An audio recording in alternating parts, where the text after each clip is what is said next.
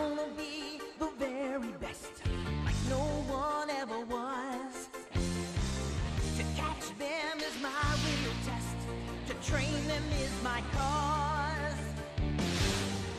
Welcome back, trainers, to a very special episode of Saturday Morning Confidential. Normally, we deep dive into the nostalgia files of the programs that our creators of today loved, but this one is for me. It's about me, and it's about, I think, something everyone in the world will love. Today is the 25th anniversary of the Pokemon video game franchise and all the wonderful things that have spun out. So I have three amazing guests with me today while we talk about the Pokemon anime and its true stamp on pop culture. So I want you all to help me welcome Bitsy Tandem, Daniel Barroso, and Matt, aka Stormageddon. Everyone, welcome to the show. Hi. Hello. So I'm going to have you all three go down, tell the audience who you are with your names so they get used to your gorgeous voices, and just a bit about who you are as a creator and just a general nerd. So Bitsy, if you want to start. Alrighty. Hi, I'm Bitsy Tandem. I write and illustrate comic books in the manga anime style, mostly about gamers. Got some other stuff going too, but I'm super into video games and tabletop games and anything that's a game, really. I love games. Pokemon. That's amazing. Daniel? Hi, my name is Daniel. I've been podcasting with Geek Elite Media for about 5 years now. Mitch and I kind of got this idea to do podcasts, so we've been doing it for a while. I'm the ship poster, so I do all the memes on Geek Elite Media. Pretty much overall your standard geek nerd, you know, DC, Marvel things, Dragon Ball Z, Dragon Ball Super, Dragon Ball, that sort of thing, and obviously Pokemon. I love that. And of course, Matt Storm. Yes. So listeners of this show are no stranger to me. I've been on previously as I bothered Matt until he let me do the Aladdin episode. So I'm very grateful for that if you go back in the archives. But on this version of the show, I was very excited to come on and talk about Pokemon. I've been playing Pokemon since Pokemon Green, an emulated version because we didn't get that in the States. But I've been playing Pokemon my whole life. I've been watching anime my whole life. I started with Ronin Warriors, I realized the other day, which, like, I don't think anybody watches anymore, and I barely remember. I mostly remember it for the action figures because they had these, like, cool samurai armor sets. But I'm your garden variety nerd of all kinds. I'm deep into music, anime, video games, TV, movies. I have an insane amount of podcasts on this network and off the network, and we'll probably talk more about that later. We will. Matt, it's funny you bring up Ronin Warriors. I still have all of the action figures in on the packaging. So I started working at KB Toys right at the time that they were all putting them on clearance. And so I got them when they used to mark their action figures 3 for $10. So I bought all of them. I might be missing like one or two, but like they are in a storage unit in a box somewhere, like still on the card because I was old enough to appreciate it. But I don't remember much of the anime, but I remember thinking the boys were cute and they had badass armor, which are like the only two things I need. Like, give me badass armor and mech with some transformation and cute Japanese boys. Like, woo, it's all I need. Like, yeah, I don't know if I knew how much I liked boys as well as girls and everything in between back then, but definitely the pretty boys plus the armor did something for me. I would have to admit. You know what? I don't need much in life. I think it's why I like Rennies now. Like, I don't need much in life. But I've gathered you all together here to talk about something very special to me, and I think special to all of you, which is Pokemon. I would just love to hear what all of your first experiences kind of with the franchise were, whether it was the game or the anime, and kind of why it stuck with you over the last 25 years. Awesome. I actually grew up with the VHS, a couple of them. We had 3 or 4 different VHS tapes of Pokemon, and me and my cousins, we had this tiny little TV, and we would sit there and watch all of them almost every day, and we'd like rewind it with our fingers and then put it back in and rewatch it like all the time, over and over and over. I love that. And I, let's see, used to watch cartoons before going to school. I believe it was on the WB, now known as the CW, where they did Pokemon Monday through Friday. So I started with the show actually when it started airing on TV. Obviously got Pokemon Blue. That was the first game I got. And then spent a lot of time in Mexico in my childhood. So believe it or not, they had Pokemon Pogs when you bought a bag of chips. So that was pretty cool. So that got me into it too. Pokemon Pogs? Oh, I was at Target the other day and they had Pogs. Like, they had a box of Pogs with slammers and everything. With like, What? And y'all know I fucking bought them. If Matt Storm knows this about me, I have control issues. So like, I literally like snatched them and held onto them throughout the whole store. Because I was like, I never played with Pogs before, but I had a tube full of them. So I sure as heck still bought those. So Amazing. And Matt Storm, we actually are going to talk about it a little bit on your show coming up a week from today. But why don't you give the audience a little bit about your background with Pokemon as well? Sure. So as Matt alluded to on this 2-week cycle of fun and games, a podcast I do with the incredible Jeff Moonen. We were talking about the Pokemon video game franchise, but of course we talk about other things Pokemon related as well. And as I stated there, I will restate here, since this is in the past from that future. Never mind. I don't want my eyes to cross. I started playing Pokemon because a close friend of mine, Roy, when we were younger, emulated it. And dating myself. So I played Pokemon Green on a 3.5A floppy disk. I would bring the ROM home, play it, level up my Pokemon, and then I would bring the ROM on the floppy disk to his house. He'd put it in his computer and pull up 2 windows, and then we'd be able to trade and battle on his computer. So that's my earliest experience, was with a fan-translated green version, Pocket Monsters Green. And then once I got my hands on a Game Boy, I think about a year later, the first Pokemon game I bought was Pokemon Yellow. And at that point, I think I had already started watching the anime. It's hard to remember which came first, but like you mentioned before, I definitely watched it in the mornings, like getting ready for school. Like, I absolutely remember the WB, like DBZ Pokemon block of shows, and then I feel like after school they had it also. And like, we're going to get to it, but like watching some of these episodes today, I distinctly remember seeing them for the first time. I remembered scenes clear as crystal when we got to them. But yeah, I think I definitely started with the Game Boy games, and then I've pretty much played most of them since. I love that.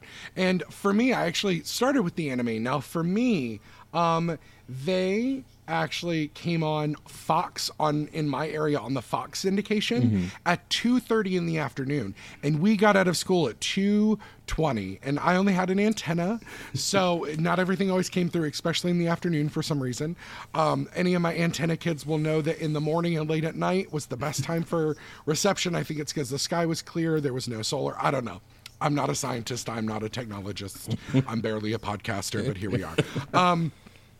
And so I couldn't play the games because I didn't have a Game Boy, but I remember one of the episodes today that we watched, and we're going to discuss, was my first episode. So I was a little confused, but it was weird because you would think they're trying to introduce this franchise, and while they had a ton of episodes banked because it had been out for so long in Japan, playing it Monday through Friday, I don't know if it made it easier for kids to watch regularly or harder, or if it was kind of existed in a way that it almost didn't matter where we were dropped into Ash's story.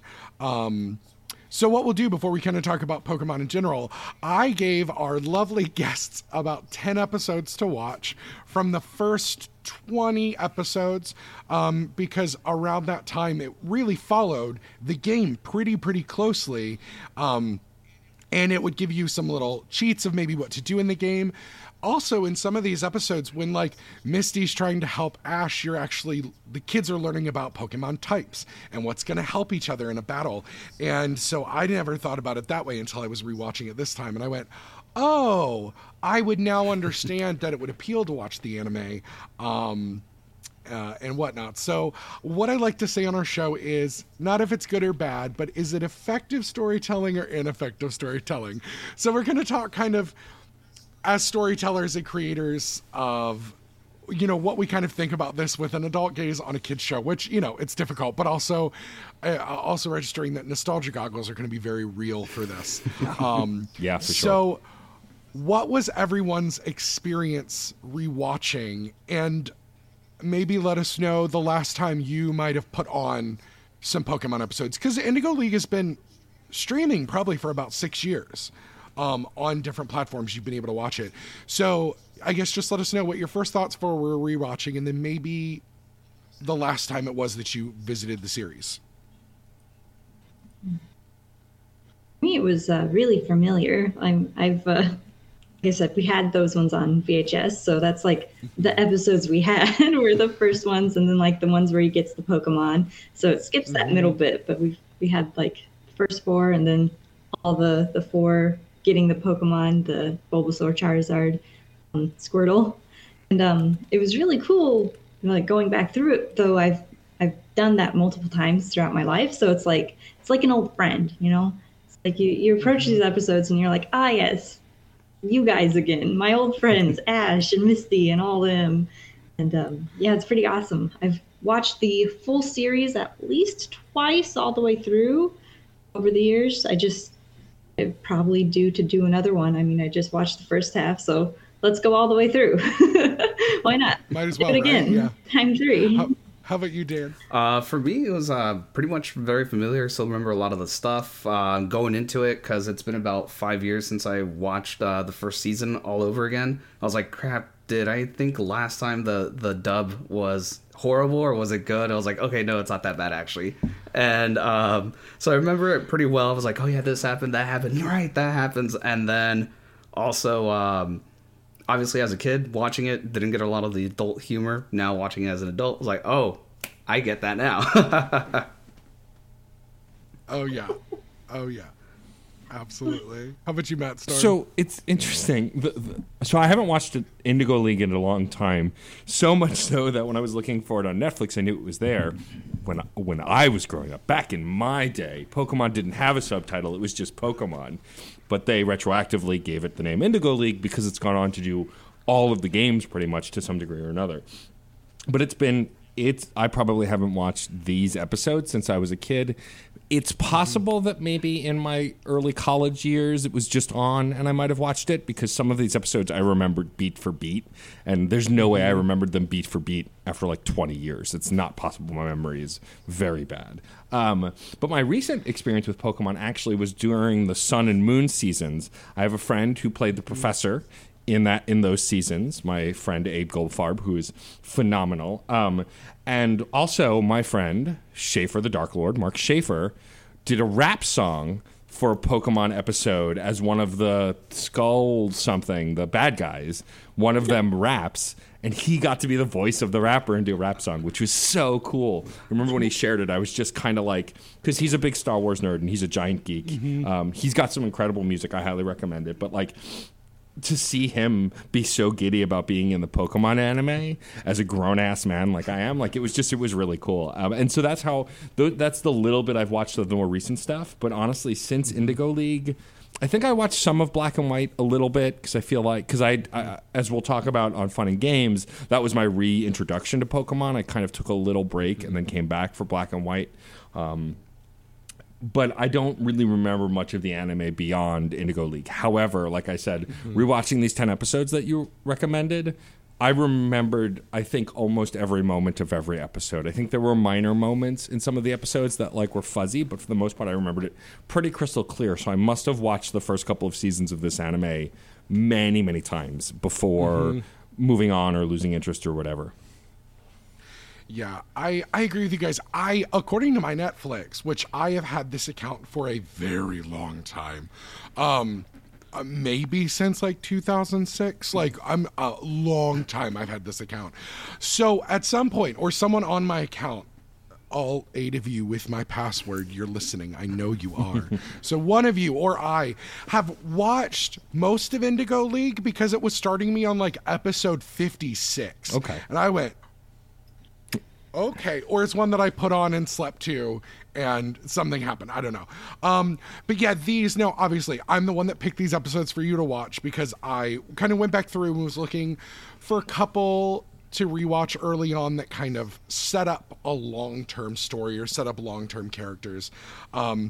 Or also featured Team Rocket in a way that I thought was just delightful, because let's be honest, after a point, I kept coming back to this series for Team Rocket, because I'm a Team Rocket stan. Same. I will talk about, I think I say it on every single show that I have guested on, that I am a Team Rocket stan to the end of, like, I even really like Giovanni as a gym leader, but also a villain. And so, you know, Jesse and James are ridiculous. And, you know, what's really funny is, Dan, you talk about the idea of, is the voice acting good or is the voice acting bad? And I remember watching it probably about 6 years ago. I watched through a bunch of this, which must have been when I did it the last time. And I went, oh, some of the voices early. And I went, no. And now I go, no. They were finding the voices because Erica Schroeder, who will be a guest on Serial Killer Radio Hour this coming Wednesday, joined the show about midway through Johto, and took over a lot of voices. And she said early on a lot of what they were doing, or what she will say to everyone, God, I recorded this whole event so out of order that it's like, in the future, in the past, this is the literal last thing, but it's going to be the first thing that's broadcast. Some behind the scenes for our 14 no, I'm kidding, to all of our incredible listeners out there. But she talked about early on, and with a lot of animes, because she also worked on Yu-Gi-Oh, that it was trying to get as close to the richness and tone of the Japanese voices. And then they kind of developed their own, or like early on, the things I caught in the first 3 were like, I know now that Jessie and Misty are voiced by the same actress, but Jessie doesn't have her that iconic Jessiness to her voice quite yet in those first couple, and she sounds a lot like Misty, and James doesn't sound anything like James. But I think this time around that was actually more fun for me to go back and listen to and go, oh, they're building this. And you could hear Veronica Taylor playing with who Ash was, because he's like an 11-year-old that smokes a pack of Marlboro Reds every day. Like, he's got that gravel, he's got the, like, you know, that woman Sheila, she's always at the bar, she always, like, so it's slightly feminine, but like the sisters from The Simpsons. I don't know why. I just like to envision Ash and Pikachu, but it's Ryan Reynolds Pikachu sitting on the couch, just like drinking beer and smoking cigarettes. Yeah. Let me tell you, it blew my young mind when I realized that most little boys were voiced by older women. Like, I just, because I'm a voice actor nerd now, so now I understand that anyone can voice anything. But like, as a kid, I was like, wait, Bart and Ash are both ladies? I don't understand. Like, it just blew my mind. Well, and that's why when like Steven Universe came out, and I was like, oh, Zach Callison, oh, a boy's voicing a younger boy. That never happens. That's so cool. So I guess let's just go through. And so this is a free for all of us to just kind of start chatting. What were so looking at the story compared to the games, I know I really was impressed early on where I went, they really did kind of think about this early on of like, oh, the first 2 or 3 Pokemon you're going to see are a Caterpie, a Pidgey, a Rattata, a Spearow. Sometimes they would be the surprise things. And I'm playing through Blue for the first time ever. I've never played Gen 1. So to play that while I was also watching this, like, I have to admit that I was playing Blue while I was watching, because for me, Pokemon's fun, and I've learned this because I've watched these 10 episodes. I'm playing Blue, I'm playing Sword and Shield, and I've watched both Pokemon 1, 2, and 3, the movies, for this kind of event this week. So I'm very Pokemon centrist mind. But the thing with the anime is I'm realizing, especially as an adult going back and visiting it, it doesn't intrigue me the same way it did earlier, but it's like Bitsy said, they're old friends, to come home to them, it feels very warm and fuzzy and kind of remembering those things, but I didn't feel like I needed to hone all my intention in on it, which also kind of made me feel like I was 12 again, which was really cool. I don't know what y'all's experiences were actually like getting into this and breaking the story down and stuff, but like kind of what was that like for you guys in those moments? It's kind of interesting. So living in Japan, I only have access to Japanese Netflix, unless I use some, like, what is it, VPN? I need to get one of those. So I turned it on and I'm like, I know this is in English. Why is there no English option on here? There's not even English subtitles. There's Japanese and Japanese subtitles. So I'm listening to it and it's like calling Ash Satoshi. And I'm just like, this is wrong. And the theme song in Japanese is terrible. It's not the theme song. It's not the theme song. It's just some random song. It made me cry a little. Oh, so I think we need to talk about that too. I don't know about you all, but I had all of the pop CDs they released, like the To Be a Master album. I'm sorry, it still slaps. I put it on at least once a month. I listen to it all the time. Like if I'm traveling anywhere, if I'm someone, I'm always like, we're on the road to Varian City. And I might have actually sung that in a musical theater audition before because I have the sheet music. Nice. Like the piano sheet music to the To Be a Master. So for me, I think between the movies and then getting to revisit the show, I really like the pop was selling everything, and it kind of showed that for kids, for their weaknesses, which, you know, we could do a whole podcast about the lineage of 4Kids as a dubbing producer. They really kind of got one of the things they got right was getting their finger on the pulse of pop culture and using music in a way that still felt right in world, but it was so close to what was on the radio that it was so easy to sell to everyone. Well, yeah, I would say that, well, for one, the theme song to the Pokemon anime is something that if you've seen this show and you like Pokemon, you can sing it from start to finish. End of story, full stop. In fact, I hear the notes in my head now that we're talking about it, and it takes all of my self-control not to start singing it, and I won't do that to you. Bum, bum, bum. But something musically that caught me off guard with the anime, especially with the first 3 or 4 episodes, because I think we watched the first 3 in succession and then started skipping. Yes. They use the main Pokemon battle theme a lot, and I hadn't remembered that. Yes, they do. And it was mostly always appropriate. There were a few times where it felt like, why? Like, this seems, you don't need this here, like, just to wrap up the episode. But, like, it was all genuinely melded really well, and I forget how closely connected the anime was to the cartoon, to the game rather, and that Pokemon theme, the battle theme, really pulls it together.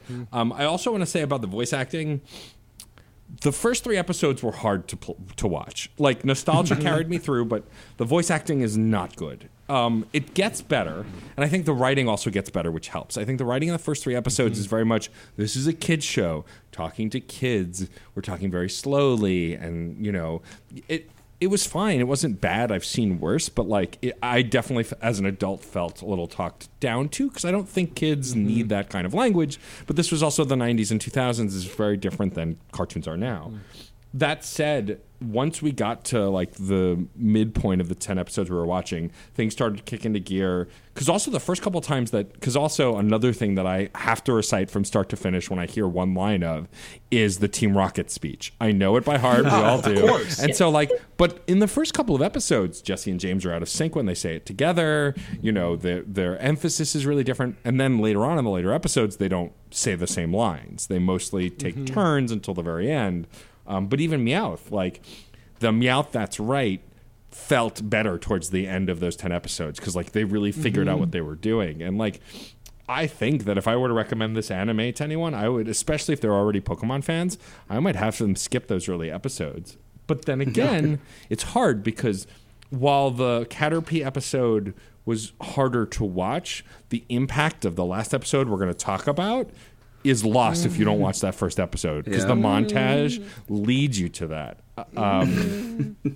I forgot how much I knew of the show, and the one thing I will say about the voice actors is the Pokemon voice actors are so iconic. That was the one thing about the game that was so hard for me, is that I wanted to hear the Pokemon talk to me. And even in the newer games, they don't really do it. Thankfully, Pikachu and a few others are being voiced in the games now, but a lot of the other ones are still sound effects. And I get that. That's the lineage of the games. But I remember Bulbasaur is one of my favorites, and I remember his voice in that episode so distinctly. The Bulbasaur, the way he sounds, the kind of gravel, or even the Squirtle Squad. I remember those voices so distinctly. Even I can't remember the voice actor's name, but the person who plays Coughing, the trail on Coughing. I remember all of that. absolutely lit up the nostalgia part of my brains, and I absolutely remember all of that stuff. And I think that's where the voice acting is strong from moment one, is all of the Pokemon sound great. The humans grew into it, which is fine. Yeah. I will say that something that always imprints on me now, I would show, if we're talking about legacy and how to build a franchise, I would always have someone play the first 20 minutes of the Pokemon game, the first one, and then watch the first 10 minutes of the first anime, and how succinct they are together. I love the opening of the anime. I think it is so solid. The idea that they give us the flippin' little Game Freak thing, and then it grows. I forgot about that.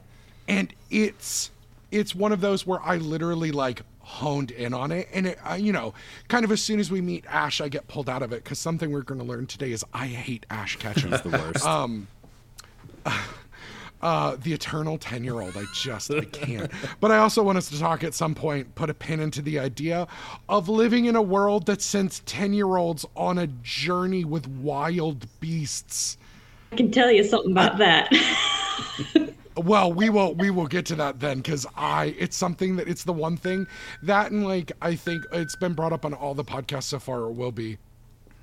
The idea of, in a contemporary gaze of not even political correctness, but the idea of just the world we live in, justifying a world where we're okay with essentially, you're good, with essentially Olympic level dogfighting. Like, it's one of those things that's like, normally I'm never one that's like, it's a suspension of disbelief, but I'm also like, it's a suspension of disbelief, y'all. Let's just go. They're cute. Let's do it. But I will say from the beginning of the flaws that I too found in the first 3 episodes, Matt Storm, I think that they launch in such a way that is so clearly in tune, and that it was evident that they were working closely when the Japanese company was making the anime, with the creators. And again, 4Kids, for good or bad, you could tell that 4Kids was trying to be on the pulse of what teenagers in America want, but it also kind of feels like the Steve Buscemi meme of, hello, my fellow youths, at the same time, which, it's hard to talk about 4Kids and not talk about their One Piece, which is notorious, which, again, Erica was the voice of Luffy in that 4Kids One Piece. And she's amazing. There's, they were doing, American audiences were not taking anime seriously at all. And so the dubbing companies had no reason to. So seeing kind of how 4Kids kept that intro, because they could have easily cut it. They could have easily chopped those first couple episodes together. I thought it was really interesting. And it is still evident to me that it's so weird that we can sell franchises from a storytelling standpoint on a protagonist who's not particularly likable and just pure dumb luck. I don't know if you all saw that too. It's the thing that I dislike Harry Potter as a character, outside of JK being a turf monster. I've never really cared for Harry Potter as a character, for that idea that, like, sure, he's a natural born leader, but he's just got dumb luck. And Ash Ketchum, very much the same way. Yep. He doesn't even really, we'll get into it, but he doesn't even, I think the thing for me storytelling wise that I guess as an adult didn't make sense to me, but as a kid I was like, if I have enough charisma, I can do anything, was the fact that Ash doesn't actually beat his first 2 gyms. Nope. That wouldn't fly in the games. You are stuck there, my friends. And so I think that was the first thing that got me rewatching the anime, was like, this motherfucker doesn't even defeat them. Sure, he saves the day, and sure, he reunites Brock with his dad, but like, also, talking about Storm, when you were like, the first couple episodes are kind of but by the time we jump ahead, and I was like, yeah, we go from literally bratty kids to like reuniting lost families. Yeah. I was also like, are all dads deadbeat dads in this universe? Because Ash's dad disappeared and died, or is just gone, but then Brock's dad is just like watching creepily from not so afar. I don't know what y'all thought about that, but that was for me like the first thing as an adult that I went, okay. I do think that has a lot to do with the culture here in Japan too. Like you were saying, character that Ash is, with like having the dumb luck, and then the father figures not being around, is a very real thing here in Japan, because it's the father's job to be at work all the time and not raise the kids. Right. So they're very much absent from their kids' lives. It's been changing a lot right now. We've been seeing a lot more familial, what's it called, like promotion, I guess. They're wanting more dads to connect with their kids. But 2 years ago, you know, if you were, you know, 10 years old, you barely knew your dad.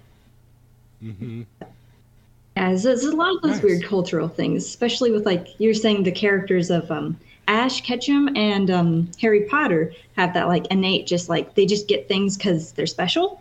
That's definitely cultural. They have this obsession with, like, talent. Like, you're just born talented, and that makes you closer to godliness. Like, just better than everyone else, and that's a really cultural thing. And it's interesting because they don't like degrade you if you're not talented, but if you are talented, you're expected to have like this high level of like, you have to be the best at everything, and you get stuff because you are talented, and you're, you know, closer to the kami than we are, so you have to, you know, be that. So that's interesting then, because then it explains the Gary situation. Because, you know, Gary's also notorious in this. Smell you later, Gramps.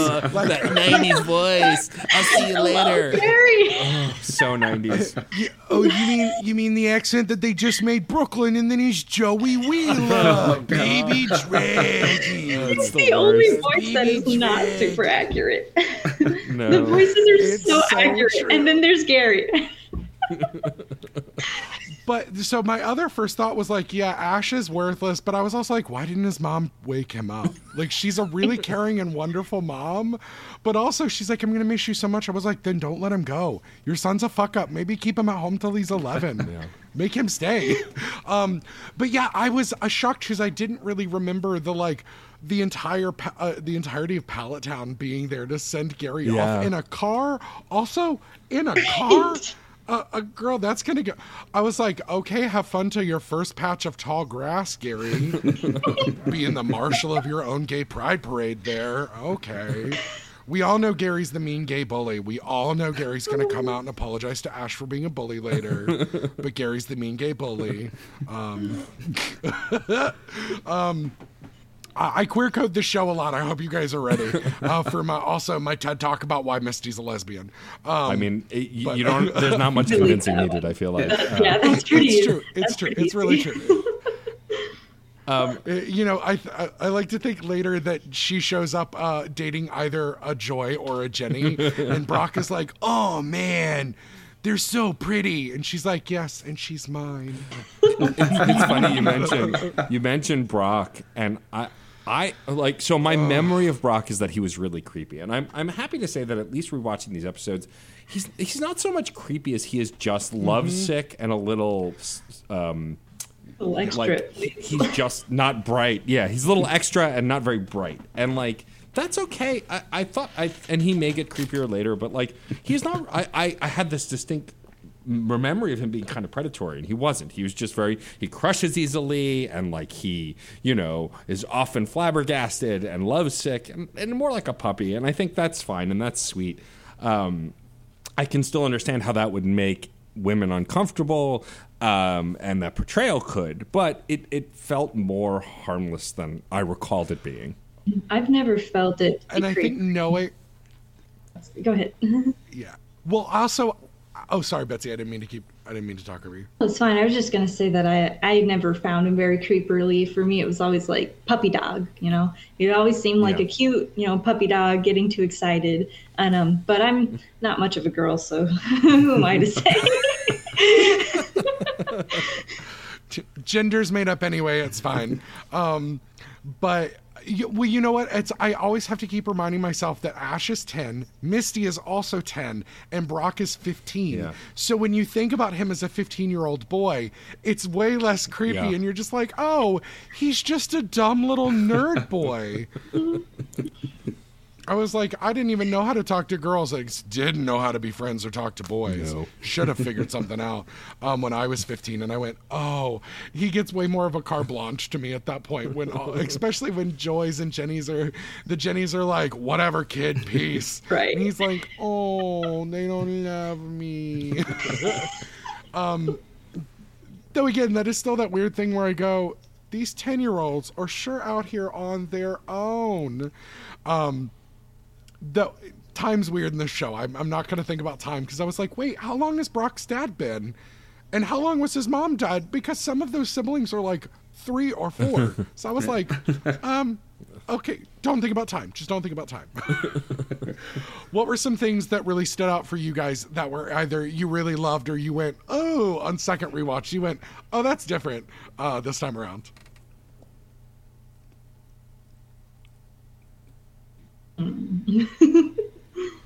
I mean, I think for me, I mentioned earlier that I feel like the voice acting isn't as good as it gets later. But I'd say one of the things that really stood out to me talking about queer coding the show is like my bisexual heart loved Jesse and James more than I really thought I knew. Because like revisiting it, I'm just like, they're such icons.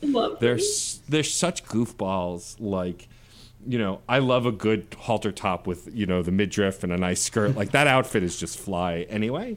But like, I think the thing that revisiting it, the thing that I love the most is the Pokemon and the like the episode where we meet Bulbasaur, the Hidden Village. That episode is one of the best toe-to-tip episodes, I think, just because of the narrative and the morals and just kind of how it is and how Bulbasaur's portrayed as this protector.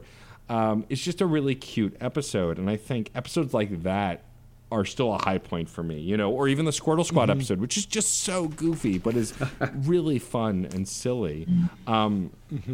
And the messaging, I think, holds up. I think that was my favorite thing about the rewatch is like the Tentacruel episode, which is much later on in the section of episodes we watched. And, of course, Bye Bye Butterfree, which makes me cry every time I watch it. Every time. Those are very much life lesson episodes that aren't preachy but feel good. And, like, even the Butterfree thing, like, they use gender a little bit. For the most part, they don't. It's just the purple Butterfree likes the pink Butterfree. Like, and I love that. I think it was one of the sweetest ways I've seen love and friendship depicted in a show that didn't have to spell it out for you, that it just was, and it was beautiful. And like, there was no like Pikachu was crying at the end of Bye Bye Butterfree. Ash was sad, but then he was happy for his friend. Like, it's just really healthy and beautiful. And I think that's the thing that surprised me most upon this rewatch, is that the morals are pretty much still good, intact, up to date, and enjoyable and sweet. I agree. So I'm going to stop us just for a second. So for our listeners at home, I had our guest watch episode 1, Pokemon I Choose You, episode 2, episode 3, episode 5, episode 7, episode 10, 11, 12, episode 18, and ending with episode 21. So if you want to pause and go watch those, come back, or if you want to watch those when we're done and give us your opinion on social media, I would love that. So we're going to be jumping around between those episodes, and I just considered those as keystone episodes between the first 3 episodes when we're meeting Ash and see him as a trainer, getting the 3 iconic starters, which no one else in this world gets to do, apparently. And then also, I had us do, and then his first 2 gems, I had us do Tentacool and Tentacruel because it was the first episode I ever saw. And then you can't do these first couple episodes and not talk Bye Bye Butterfree, because it was the first time that we understood that sometimes people leave you halfway through the wood. Can't do this without a musical theater reference. Sorry, guys. But also just that it showed the respect of trainers to the world that they are occupying. And they were doing a really nice job of building rules of the world without beating us over the head with them. They gave them to us along the way. So I guess let's start with the gyms, the first two gyms, because they are the points where we really deviate from our explorations of the games as trainers, where we could, we're red or blue, or we are similar to Ash, and Ash does look a lot like Red or Blue, who were the trainers in those first two American games.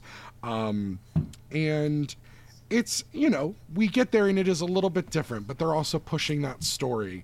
Again, I'm also always shocked to remember, because I always think of like Lieutenant Surge and Sabrina and Erica, who are older, or like Lance, the dragon trainer in Johto. But realizing it's like, oh, some of these are just kids too. It's just that thing I keep going, wow, this is a world where you literally peak at like 15, 16. Like, that's so wild to me. But also I loved, they did a nice job, I think, especially from an American standpoint, of separating Misty from her sisters and developing Brock as a really caring person, because we would see that roll forward as who he is as a trainer and a Pokemon breeder, which I think they did so much for both of those characters with having us to do so little, especially for a kids show. Yeah, sure. You want? What were some of y'all's? Oh, yeah, go ahead. I was wondering if you wanted to talk a little bit more about why they are so young. If you were wondering about that cultural impact. I would love to. If you want to throw that out there, I would love to hear that, because, a lot of American audiences, while there is much more of a Western knowledge now about Japanese culture in a way that's not, I am the weeb master. I think it's very important culturally to look at what the show was in Japan and then how it was handled and it was treated here, and you still have to just follow some of those rules. So if you want to throw some of that out there for us, I would love that. Sure. Well, it actually blew my mind when we moved here, but now that I've been here almost 2 years, it's kind of just normal now. It's like, the reason Pokemon, all the people are so young, it's not even like a thing here. Like, a Japanese person never would think that it's not okay to send your 10-year-old out on a mission. I mean, maybe it's a little intense going across the world, but they're very independent at a very young age. You are not allowed to drop your child off at school. They have to walk unless you live way out in the sticks and you need to drive them into town. But like toddlers, like elementary school and up, kids walk or bike to school by themselves. You do not, they can't have cell phones. You just let your kid go out the door and you trust they'll be home. They're supposed to be home after that 5 o'clock announcement bell rings on the air raid sirens. But yeah, it's crazy. Like, you see these like 3 or 4 like tiny little like maybe 8-year-olds, maybe younger, with these little hats on. They're so cute. And they walk around in their little hats and their adorable sailor suits, and there's like 3 or 4 of them and nobody around. There's no adults, and I'm like, they're tiny. You can't let these children walk around by themselves, but they do that. And high school is actually optional here. So once you graduate middle school, once you're 15, you're an adult. You can work. You can go straight from middle school right into your job position. You don't have to do high school. It's optional. It's extended education. It's for people who want to go to college or go to a trade school that needs a high school degree. Other than that, you can just start working at the local Combini, Family Mart, or work at your father's. Maybe you live on a rice farm or something, and you just go right into the work field at 15, 14. So it's crazy how young they start just being independent. And you watch Pokemon and you're like, oh, that makes sense, because that's what they do in Japan. And yeah, maybe they don't send them across the world, but versus me with a helicopter mother, a southern helicopter mother, where I could just not comprehend that. Though, Matt Storm, you're a New Yorker. Like, you're a New Yorker. So like, that kind of makes me think of kids that I met when I moved there, and they were like, and my friends would be like, yeah, we walked to school from like age 10 or 11. It's just a thing. It's fine. We stopped at the bodega. We got breakfast. I grew up in the suburbs, and I'm also Jewish, right. And my mother is a stereotypical Jewish mother, another helicopter parent. And like, so like, if I was running late to get home, she'd just yell out the window for me. She didn't care how embarrassing it was for me, and she wasn't embarrassed. She didn't give a shit. So like, I also was kind of dumbfounded, but also I grew up in an era of cartoons where the hero's journey was pretty common for young kids, you know, and especially the Nickelodeon shows and stuff. And so, and you know, a lot of animes. I mean, think about the first time Gohan was in a fight is when he was practically a baby. Still kicked Raditz' ass. But you know, I think that hearing what you're saying, Bitsy, it does put it in perspective. It does make a lot more sense. But it was still. I don't think I overthought it that much. Now as an adult, I'm like, get those kids home. What the hell are they doing out? Because like I'm that kind of parental unit, the over coddler, as it were, sometimes. So, you know, but yeah, I think it is a really fascinating way to look at the anime now, right? With this perspective of like, oh, I guess that's just what they do. I mean, if I could go out at 10 and catch pocket monsters, I would too. So, you know. Oh, hell yeah. Hell yeah. Hell yeah. Though, I wanna bring up just for a moment that, you know, I have some WTF notes that I took. I want to talk about Ash's mom, Professor Oak, and Ash's mom's weird Mr. Mime. Like, it's something that is still upsetting to me till this day. Like, I don't understand how having a Mr. Mime in your home growing up was not creepy and jarring. Like, I just don't get it. And there was no way that Ash's mom was not dating Professor Oak. There was no way. Isn't there a Pokedex entry that says that Mr. Mime assumes the father position if they have an absent father in the family, and that's why he's tagging along with her? Okay. Yeah. Sure. Well, and it is charming because, like, it starts to rain in the second movie, and Mr. Mime runs in and grabs an umbrella and comes out and holds it over Delia, and I was just like, oh, Mr. Mime, oh, you precious bean, but also, why you so creepy? Like, I just, you know, he's coming in to tuck Ash in, and Ash looks up, and it's just a Mr. Mime over him, smiling him in a creepy way. Again, that's me being a overly imaginative human being who thinks about what worlds they want to live in that's not the hellscape that is our world, but it's fine. Really, honestly thinking, would you all have journeyed out at 10 if you could have? Like, knowing who you were as a 10-year-old, if your parents had been like, cool, let's go, you head out, go get this monster, and y'all be good friends. Would you all have left and actually done a journey, or would you have stayed in your town? Probably would have left. I was a headstrong 10-year-old. What about you, Dan? I probably would stay home. Stay home for like another year or two and then venture out. That's just me. I was an indoor kid. Like, let's be real. The pandemic sucks for everybody, but like, not having to make plans and being able to play more games when I'm not working.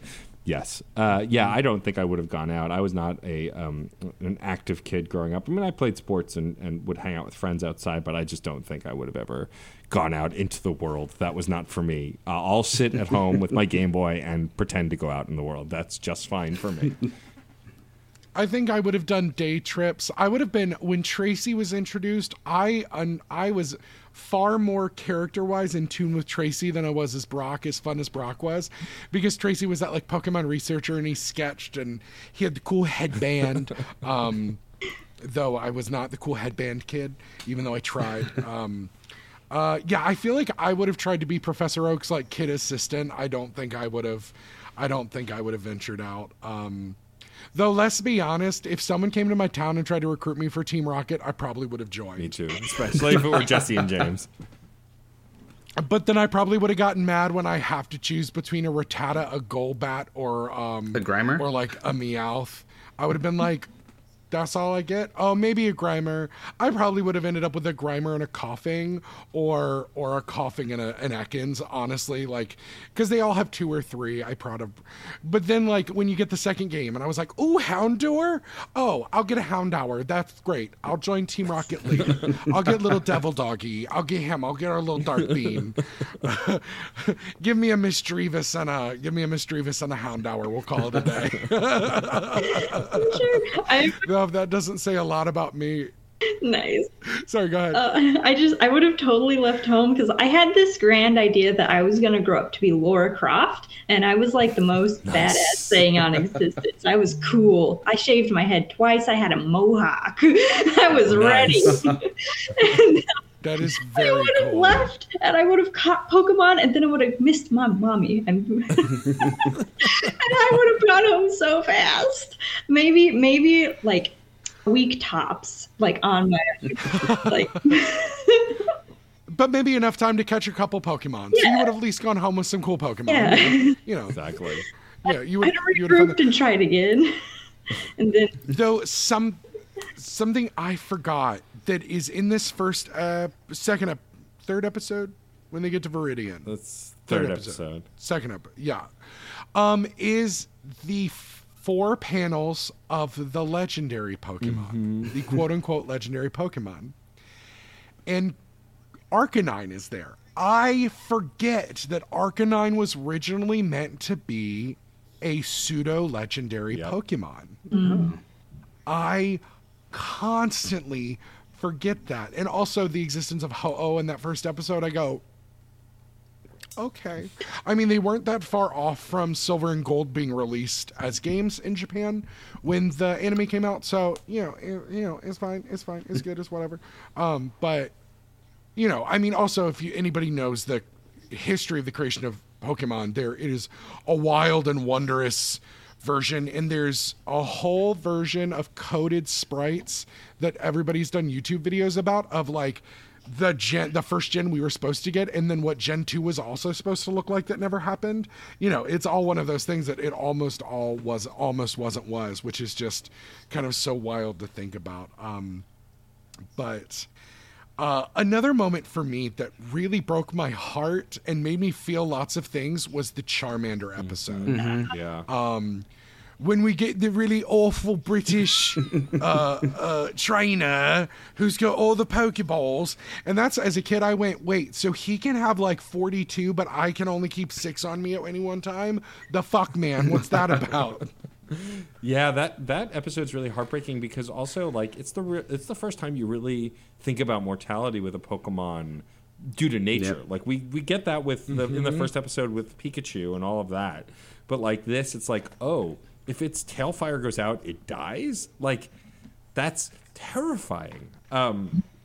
Also, like you bring up that episode, but like speaking of what the fuck moments. There's so much head trauma and electrocution in this show, and it's like kids are getting hit in the head with Pokeballs constantly. Ash especially. Ash has been electrocuted more times than I can count, and so have Brock and Misty at this point. Like, and I get it's a gag and it's a cartoon, but like by the third time I'm like, damn, where are your rubber gloves, Ash? Like you had them in episode 1. What are you doing, buddy? Like, let's go. I get it. Pikachu's cute and likes you now, but like.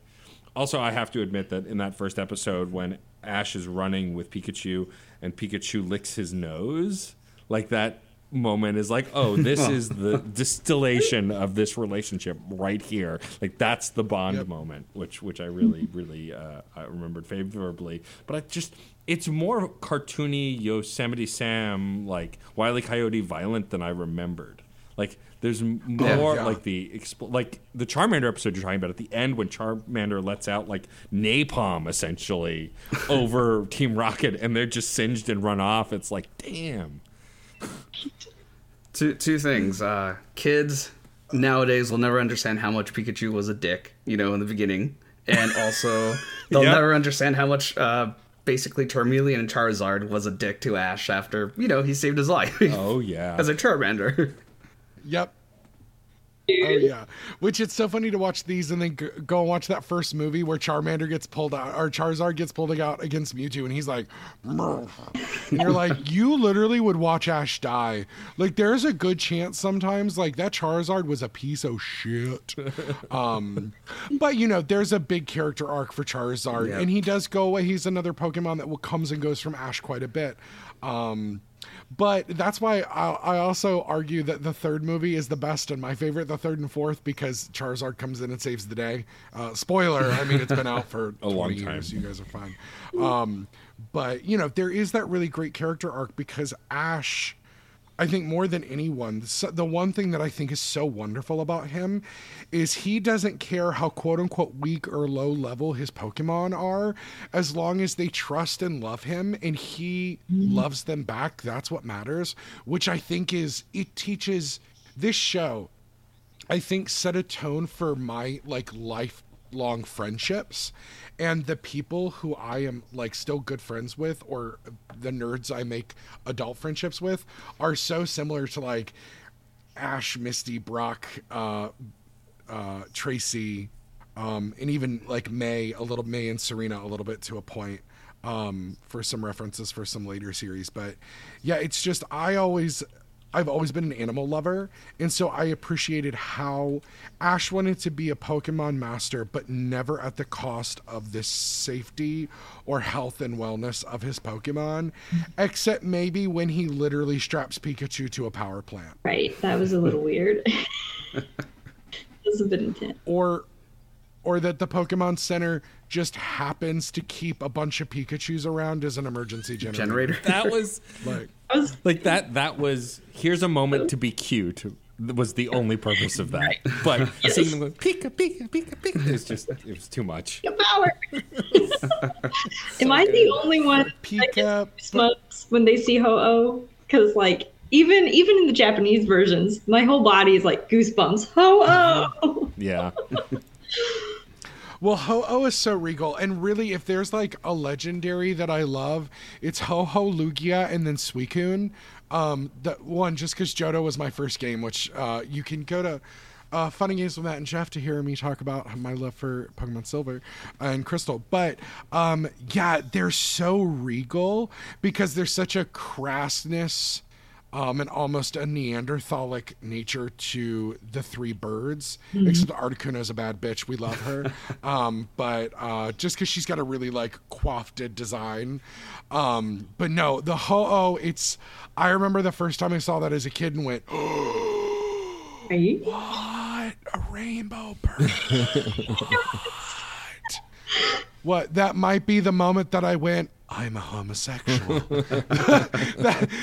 Ho-Oh brought it to, sorry, this just kind of jumped out of nowhere. I don't know about you guys, Bitsy. I don't know how it was on the Japanese Netflix, but on the American Netflix, the screen darkens on a lot of moments that could be like epilepsy triggers now. Because I'd be like, wait, why did my iPad screen go dark? And I went, oh, it's all the flashing lights. They toned all of it down, like with them being summoned, certain attacks, certain background moments. And I went, I don't remember that. I feel like that's something they've done for the streaming version of the show. I don't know if that was in the Japanese version that you watched. No, it looked exactly the same as the versions I watched on the VHS. The crazy thing is it looks and sounds exactly the same, except they're not speaking English. And it's like, right. It's always like, Choto! It's her favorite word. And another reason I have to say why I had us pick the episodes we did, which I don't think was actually in it, and they messed the thumbnails, because I really just wanted us to watch the episode where Jesse and James come out in their first drag costumes, and James has those Tiggle bitties with his like natural hair, and Jesse's in like a super femme but also really masculine swimsuit, and I was like, I don't know what this means, but I love it. I love it. What were some other moments for you guys that just jumped out that you either loved or you went, meh? What? I know it wasn't on our list, but one of the few episodes that always like jumps out at me, even in Japanese, is the one where they go back to Jesse's home. I love it when they focus on Jesse and James. I said Jesse. Yeah. James's. They go back to James's home, and they have those tender moments and stuff. I love those moments, and I feel like those still hold up really well. I was just, yeah, this is some of my favorites. So then talking about that, then I've got it up here. I think it's maybe Battlefront. Yes, Battle Frontier. An advanced battle, which is the Ruby Sapphire stuff. Because in the game they introduced being a coordinator. And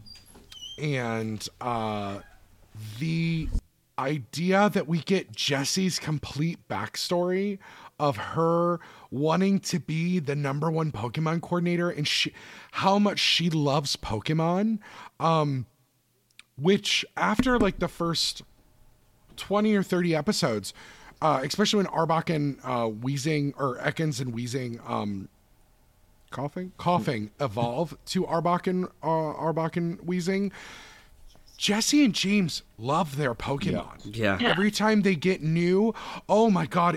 So I've watched all of the X and Y anime. It's the only one I've watched through multiple times.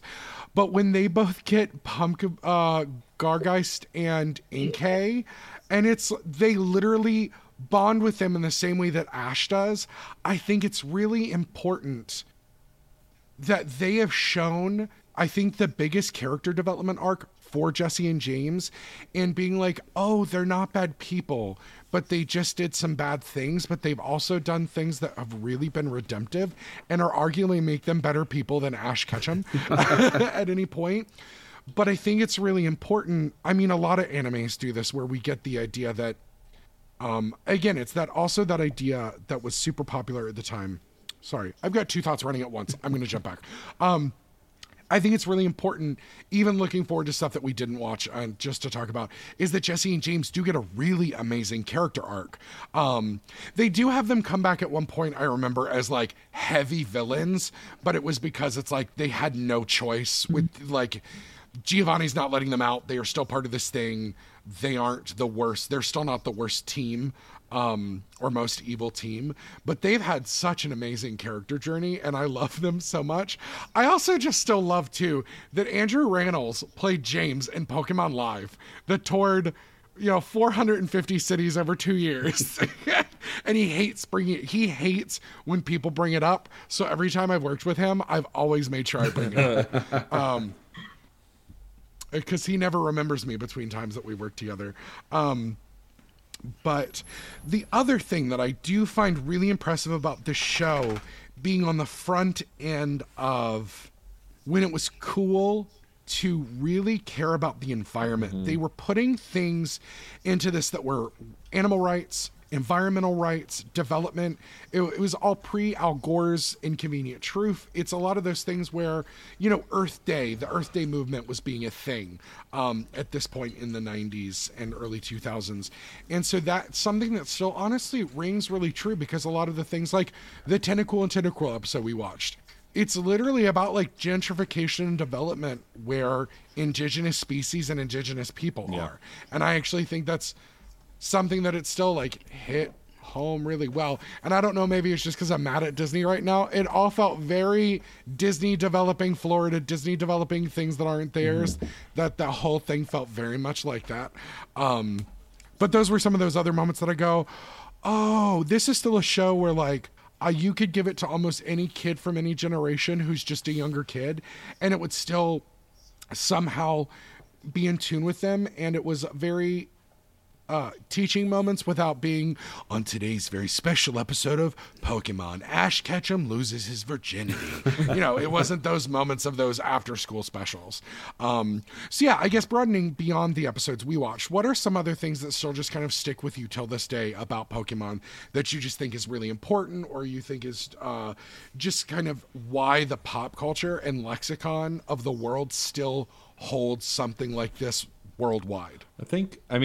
To shout out an episode first that we didn't watch, but that's my favorite, is the episode where Ash first meets the line of Gengar, Ghastly haunting Gengar, and they pull practical jokes, and they're watching TV together. Like, it's just that line of Pokemon is also another one of my favorite lines, and so that's still in my heart. One of my favorite episodes. The fact that like Gengar talks without opening his mouth, like his mouth would move, but it's just a mouthful of teeth.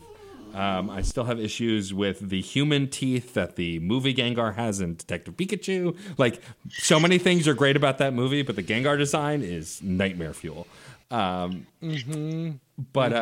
like, I also agree, Matt. I think that this show did a lot of great moral storytelling without throwing it at you. I'd say one of the things that didn't age well was the stuff with Misty's sisters, the Mean Girl stuff. Like, I get it's part of the vernacular and part of like kind of shorthand for like mean pretty sisters and weird pretty. But once they started talking about Misty's looks and like, it felt very gross, straight white guy writing a TV episode, right? Like it didn't feel like there was no dynamics to it. Like they didn't call her fat or anything, which is good because I expected that and that didn't happen. But like calling her ugly and saying because she's ugly and untalented, she's not important, like all of that stuff. I was like, even a kid's show, like, let's not do that. And thankfully, a lot of shows now don't. But that was kind of the biggest standout moment. And also, just it was so easy to make her sisters Valley girls who care about their beauty instead of badass Pokemon trainers. And again, there is some gendering, just like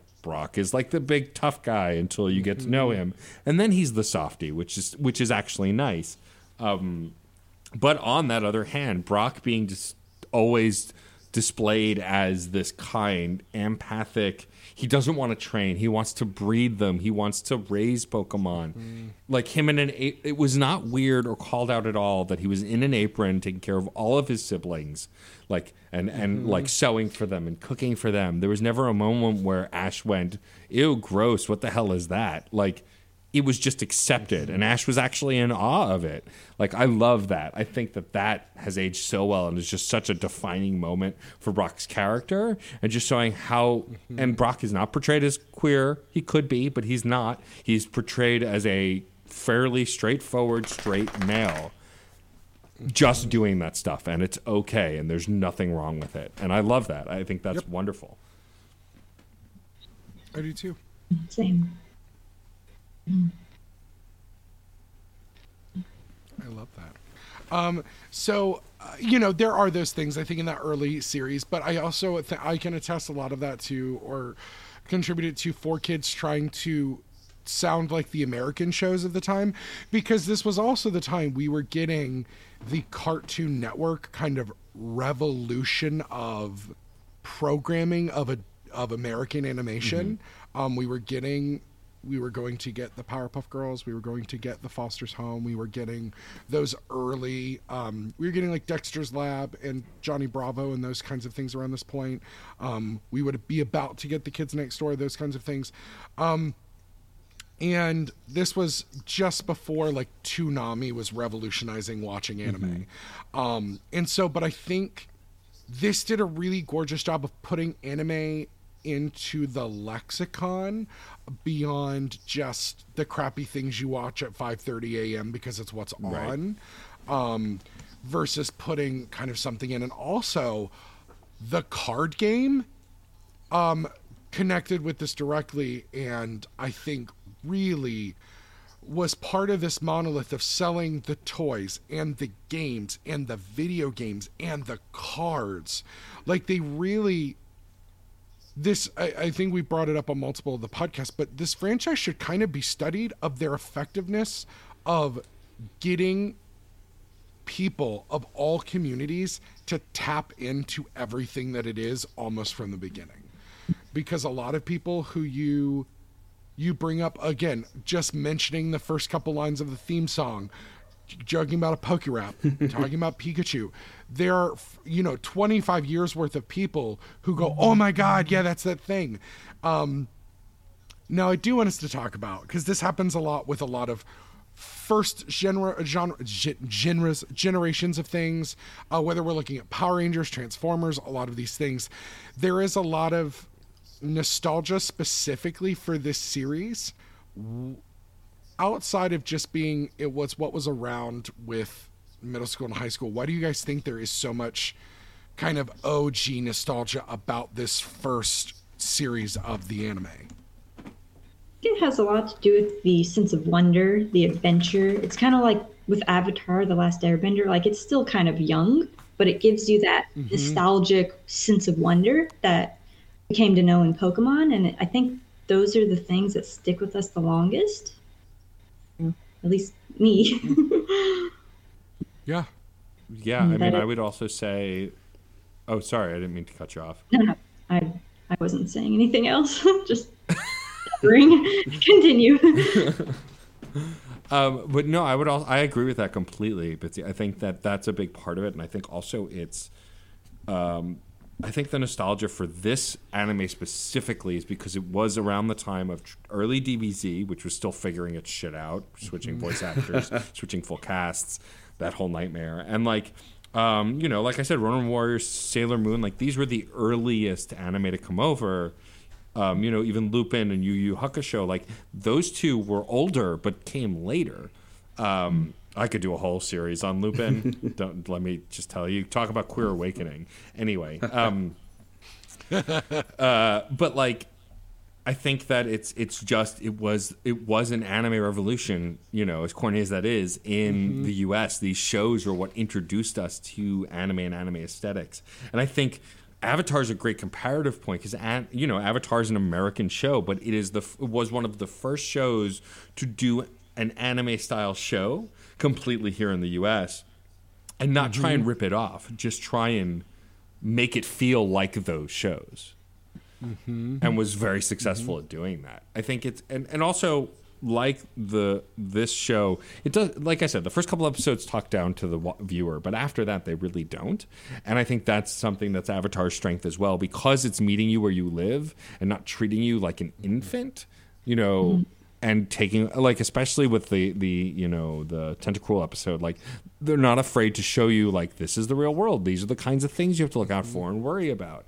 And Avatar absolutely did that. Like that first episode of Avatar is a kiddie show and it doesn't last very long. Like by the time like they first leave with Aang, already huge shit is going down. And I think that this also is very good in that way. Even with loss, like Bye Bye Butterfree, it's about loss, but not in the death way, but in the, friendship is stronger than the space you share. And like, honestly, that whole episode is, I think, a testament to why this show is strong and why people still love it, because it's just, it's beautifully written, and it's not a beautifully written kid show. It's a beautifully written piece, period. Absolutely. I could not have put that better, Matt Storm. Thank you. That's wonderful. I do what I can. Oh, it's like you do this a lot. You guys are so good with words, so eloquent. I draw because I can't talk. Oh, please. Oh. No, the problem is I talk too much, and I talk so much that you eventually kind of maybe get what I'm saying, and if not, I've just confused you, and you just go, yeah, queen, you do your thing. Just go off, girl. Pop off, sis. Get the tea, girl. But I just, I think it warms. So I want to tell a little story, and he'll never hear this, but I was walking back to work the other day, and I'd had a really bad morning, like disastrously traumatic morning. And I get back, and there's a little boy with his grandpa sitting on, and he's sitting on top of an SUV, maybe 4 or 5. And I walk up, and he goes, "Hey!" And I go, "Well, hey there." He goes, "My name's Preston." And he's waving something in his hand. He's like, "I got Pokemon stickers at Walmart." And I was like, "Oh my God, that's so cool." He was like, "Do you want to see my Pikachu stickers?" And I was like, "Yeah." He was like, "No, I'm a little mad there's no Squirtle because he's my favorite." And I was like, "Squirtle's one of my favorite too." And he goes, "You know who Squirtle is?" He was like, Grandpa, he's like, "That old guy knows Squirtle. Why don't you know Squirtle?" And I go, "Oh, kid." But long story short, and he gave me a Bulbasaur. He was like, "Do you want one of my stickers? I'd like to share." And so I took a Bulbasaur sticker because I love Bulbasaur. But like, I walked back into work with such a smile on. One, because that kid, I hope he never loses that spark and charisma, because that kid's going to run the world one day. Or he's going to he's going to create a genre that's going to be amazing. But like, I literally have 31 years on that kid probably. And the fact that we could both bond for those moments over something so adorable as this, it's really important. And it's why people look at me and I go, "No, Pokemon's really important to me." There's just, you all can't see, there's also like 100 Pokemon plush right above my head. So we're not going to get into my purchase of control issues. But just the fact that it's truly generational, and the idea that like, we're at a point where parents can sit down now and like pull out their binders of Pokemon cards with their kids and be really excited about it. And they can bond because I don't know about you guys, but there wasn't always things I could bond with my parents over. Especially because my parents are boomers, so they're a little bit older. And, you know, they had a colder relationship with their parents, which was just generational. It was what was expected. But, like, I love Muppets because my dad and I bonded so tightly over Muppets that, like, I love knowing that generations now can have things like Pokemon to bond over and really tie them. And sure, maybe you're not going to think your dad is cool after a couple years, but you're probably like, you're going to make your dad's couple of years for, you know, liking Pokemon too. Or maybe you then are inspired and you love, because let's be honest, this franchise ain't dying anytime soon. Nope. She's sticking around for, I hope, another 25 years. God, I don't even know what the games would look like in 50 years. Or 25 years from now. I don't know if I'll be alive in 25 years, but like, here we are. But sorry, again, rambling, doing that thing I do. Long story long, I just think it's a testament to the real special thing that the Japanese Pokemon company put together when they were developing this, and they were developing the show and the games, that is just so important. And we've gotten a couple other things like this. I would argue Avatar: The Last Airbender, Steven Universe, things where the franchises aren't as monolithic from a capitalist standpoint, but from an emotional and like generationally connective standpoint. I think this show and this video game does what contemporary animation now does in a way that allows contemporary animation to do it, and it's kind of bond us in a human way. And so, I don't know, for me, I think that's why it's so important to me. I don't know about you guys, but I would love to hear your thoughts. Yeah, that's super beautiful. Thanks. Yes. I wish my husband was here. He's got some great Pokemon stories. He was telling me just yesterday that he's a personal trainer by trade. And so before we moved here and he taught English, he was teaching strength training. And he had a couple of his young teenagers that, you know, kind of having a rough time in school. Their parents put them in the gym to try and get them to, you know, get motivated about something and get back in shape. And he's trying to connect with these kids. And one of them, you know, is like talking about Pokemon, and he goes over and he's able to talk to them about it. And they're like, their minds are blown. They're like, you know what Pokemon is? And he's like, I've been playing Pokemon longer than you've been alive. And he's like, it's not even a lie anymore. He's like, what? Yeah. But he was able to connect with them on a personal level, and they were able to grow and flourish over the years he worked with them. And it was amazing just seeing them become friends with someone, even though they considered him, you know, an old guy. We're not that old, but you know, to be able to connect with people through something that is so beautiful and so beloved and so entertaining and fun.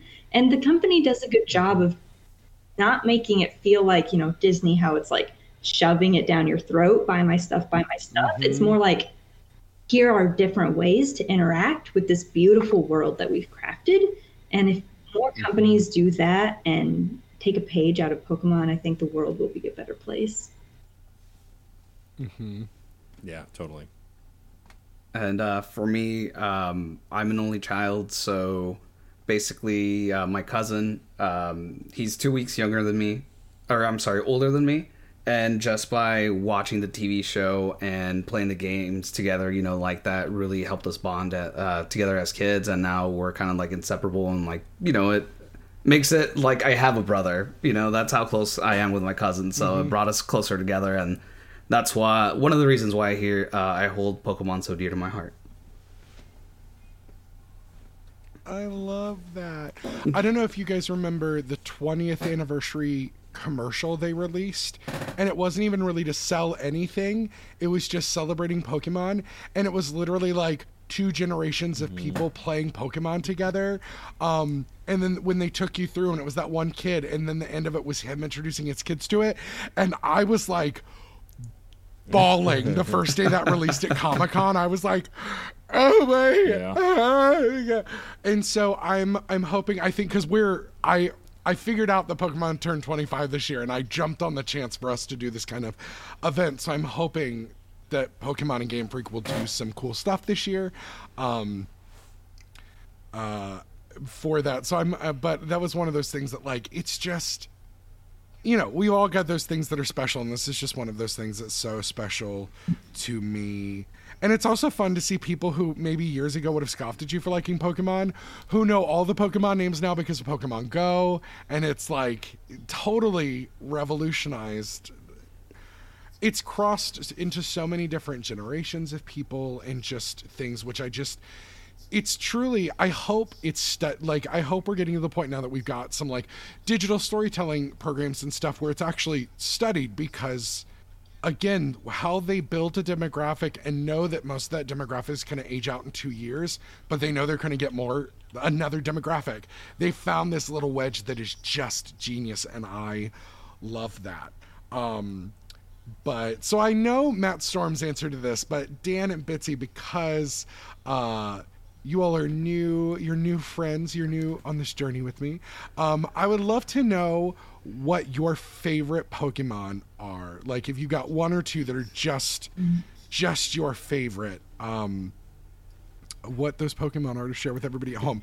Because the most polarizing thing for a lot of people is who your favorite Pokemon are, or like what your go-to type is for Pokemon. I feel like I have such a typical answer. I hate that it's like everyone's favorite, but I love Vulpix. I love Vulpix so much. And then more than like equally as much, I also really love Mew, because Mew can shapeshift, and I just like, it's just the best. I don't know. It's like a cop-out, but I genuinely just love Mew so much. The movie and everything, like the history and why, you know, how Mewtwo came about and how they tested on it. And it's just like, I want to be this Pokemon's friend, and I want to love it forever, and I want it to be happy. Listen, there's nothing wrong with it, just because, like, the cute Pokemon should be the most liked. I told Matt, and this will be on their episode, but the anime is to blame of why I love Dedenne so much. Like, I didn't care about Dedenne at all in the games, and then this little nugget popped up in the anime, and I went, oh, I love you. I want to protect you. I want no one to ever hurt you.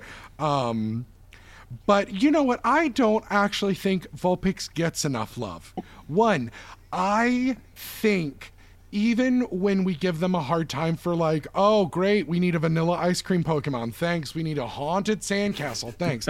I mean, honestly, there's 890 of them at this point. Like, they get a carte blanche to do whatever they want. But like those aesthetically beautiful Pokemon, chef's kiss. And Vulpix and Ninetales are one of those. I was thinking the other day that I was like, why haven't we had a series of gyms or something where I would love to see someone who's like a duality trainer who only has Vulpix or only has like Sandshrew, but they've got a lowland Vulpix and regular Vulpix, and it's a fire and ice thing. Like, it's because I'm just starting to watch My Hero, so you know the combinations of I also love because I'm insanely bipolar and things. I love discovering duality and talking about it. But one, I think Vulpix is just so beautiful, and I love that Brock gets a Vulpix later on. I just think it's so interesting. And Ninetales is just regal as fuck, and no one will ever. It's the same as Rapidash. I was like, she regal as hell, and then when she became psychic type, I was just like, I've never needed anything more in the world. Yeah. And listen, this is a call to the Pokemon Company. I don't have a Galarian Ponyta plush yet because y'all ain't made it. What are y'all? The game's been almost out for a year. Get it together. Or it has been out for over a year. So get it together. I need my Galarian Ponyta plush. Get it to me. How about you, Dan? Who is your like couple favorites? I'm gonna have to go with top three. Lucario, just because of the design. And then give us that top three. And then gonna go with Gengar, just because, you know, mischievous, also, you know, pretty fluid in the show, just like the animation, and also the design. And then lastly, Squirtle, because of the Squirtle Squad. So I love that. I mean, did you say three? You had three? You had a top three? Yeah, I said three. Yeah, the first one was Lucario because of the design. Oh, great. Yeah, sorry, you just glitched out and I didn't hear Lucario. Lucario is a badass. I love Lucario. And then Mega Lucario is just chef's kiss. Like, just so good. But I'm also a sucker. I loved when we got Mega Pokemon, I was like, good, as it should be. Good. We could sit here all day and just talk about our favorite Pokemon. Just start listing them. There's so many. Honestly, the Poke Fan Cast. Honestly, Bitsy, you might have just...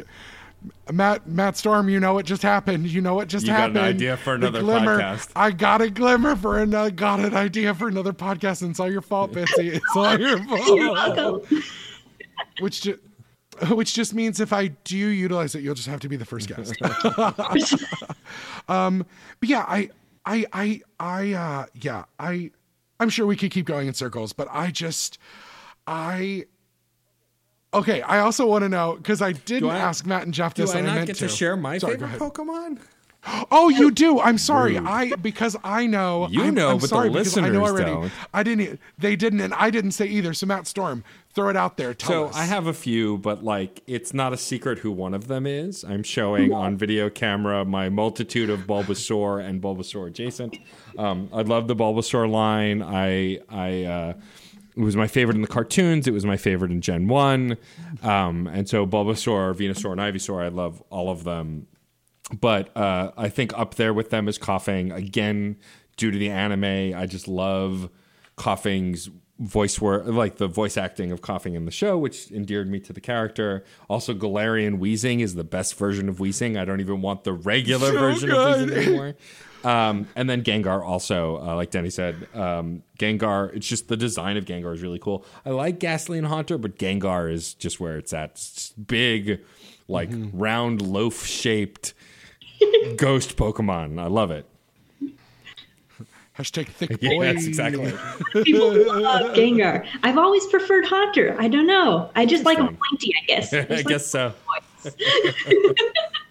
I think there are two camps. There are either Haunter people or Gengar people, because they are two very different Pokemon, and it makes sense why they're in the same line together. But I would also argue competitively, you're doing two different things with Haunter and with Gengar when you're using them, because one still has some poison attributes to it as well. So I think it just depends on what you're doing, but it's also hard to not like Gengar. I love him. I just wish there were two separate Pokemon lines, because I'd love for them each to have their own designated evolves instead of having to give up my Haunter to get a Gengar, because I'm like, I love my Haunter, and I always give them like personalities, and I'm like, I love you, I don't want you to change.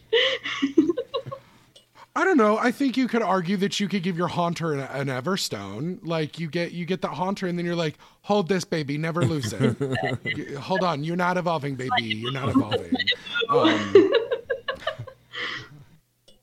Well, also because Gengar, in the games you have to train him, so like it's not exactly easy, especially if you were like a solo player, and was not easy to get Gengar. So, and in the anime, we never see a Haunter evolve to a Gengar. So, it's one of those things. I love any of the spooky boys. Like later on, give me Punkaboo, give me Inkay. I love the little spooky boys. Oh, Mimikyu. Oh, yes! Mimikyu is the best. Let me say all the ways. Though, okay, one year I gave my buddy Alex a little Mimikyu. He sure enough sent me pictures of that thing turning around on his shelf. Literally, the Mimikyu turning on his shelf when he's across the room from it. And I was like, that's not my problem that your shit is haunted. It's not. But I was like, of course the cute little ghost would go live in a Mimikyu. I love that. I love that. Oh, but Matt, I guess I got to give different answers than what I gave on y'all's show. You don't have to. I don't have to. I'm also always going to say Gengar. I love Gengar. I say this as often as I can. My friends say that I am a Gengar and two Clefairy in a trench coat as a human being. I also wish someone would explore the duality of why Clefairy and Gengar Clefable and Gengar have the exact same outline. Yeah, they're the same shape. The silhouette of each other. They're the same shape. That would be fun. You have a Clefable and you have a Gengar. That's your whole team. But I am a sucker for every single evolution. Like Espeon is my favorite. I rep them. Also, what nobody has been able to tell this whole time, that we've been holding up merchandise this whole time. Like we just keep all holding up merchandise. Well, it's Matt Stone. Who the fuck is Matt Stone? Matt Storm. Matt Storm was holding up merchandise as well. But all of the evolutions are just stunning. And again, this is another thing. Pokemon Company, Game Freak, where the fuck are our other evolutions? Right. Y'all done release Sword and Shield. Y'all done release Sword and Shield with no evolution out of a British and Scottish place. What's wrong with y'all? Y'all could have given us fighting. You could have given us, oh my God, a ghost evolution coming off the moors. Cool. Yes. Or or give us the ghost version. Give us the fighting version. Give us something. Like, dude, when I was 13, I'm ready. I straight up, I drew a picture and mailed it to Game Freak. It didn't get all the way there. I didn't write the Japanese address correctly, so it came back like 3 months later. But I mailed them an evolution. It's Mechleon, the Steel Evolution. I designed it. I wrote a whole letter to them, and I mailed it to Game Freak, and it was like $7. And it didn't make it. I still have that piece of paper, that letter I sent them. I say tweet it to them, especially now that you're like an artist and a comic book writer. Like, put it out there. Like, hashtag Mechleon for the win or something. I don't know. What's a better hashtag? Do it. Listen, but couldn't that be a really cool contest for them? Because we've seen evolution artwork for years from every level of fan, from 4-year-old hand drawing with crayon to like brilliantly designed evolutions. Like, doing a contest where you literally submit your work to them and then they do I'm also back from the days where like they'd be like, one fan is going to be animated into your favorite show. One fan is going to show up on your next episode of Mighty Morphin Power Rangers. But I don't hear us out. A lot of people like Let's Go Eevee, Let's Go Pikachu because of how it worked with Pokemon Go. Also, it was a nice 3D remake of Kanto. That was fun. But, we've been clamoring, especially a lot of us that played Pokemon Coliseum, have been clamoring for a game with Eevee starters. And I was like, what do you mean the Eevee doesn't evolve? What do you mean the Eevee doesn't evolve? What's wrong with you? Y'all, what? Who hurt you, Game Freak? Who hurt you, Pokemon Company?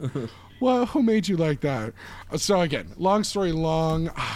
But also, as an adult who often thinks that I probably would have started my own evil team at this point because I'm like one step away from starting a cult. Like, honestly, having a podcast is kind of like being a cult leader. It's just way less creepy. It's kind of like running an MLM, kind of.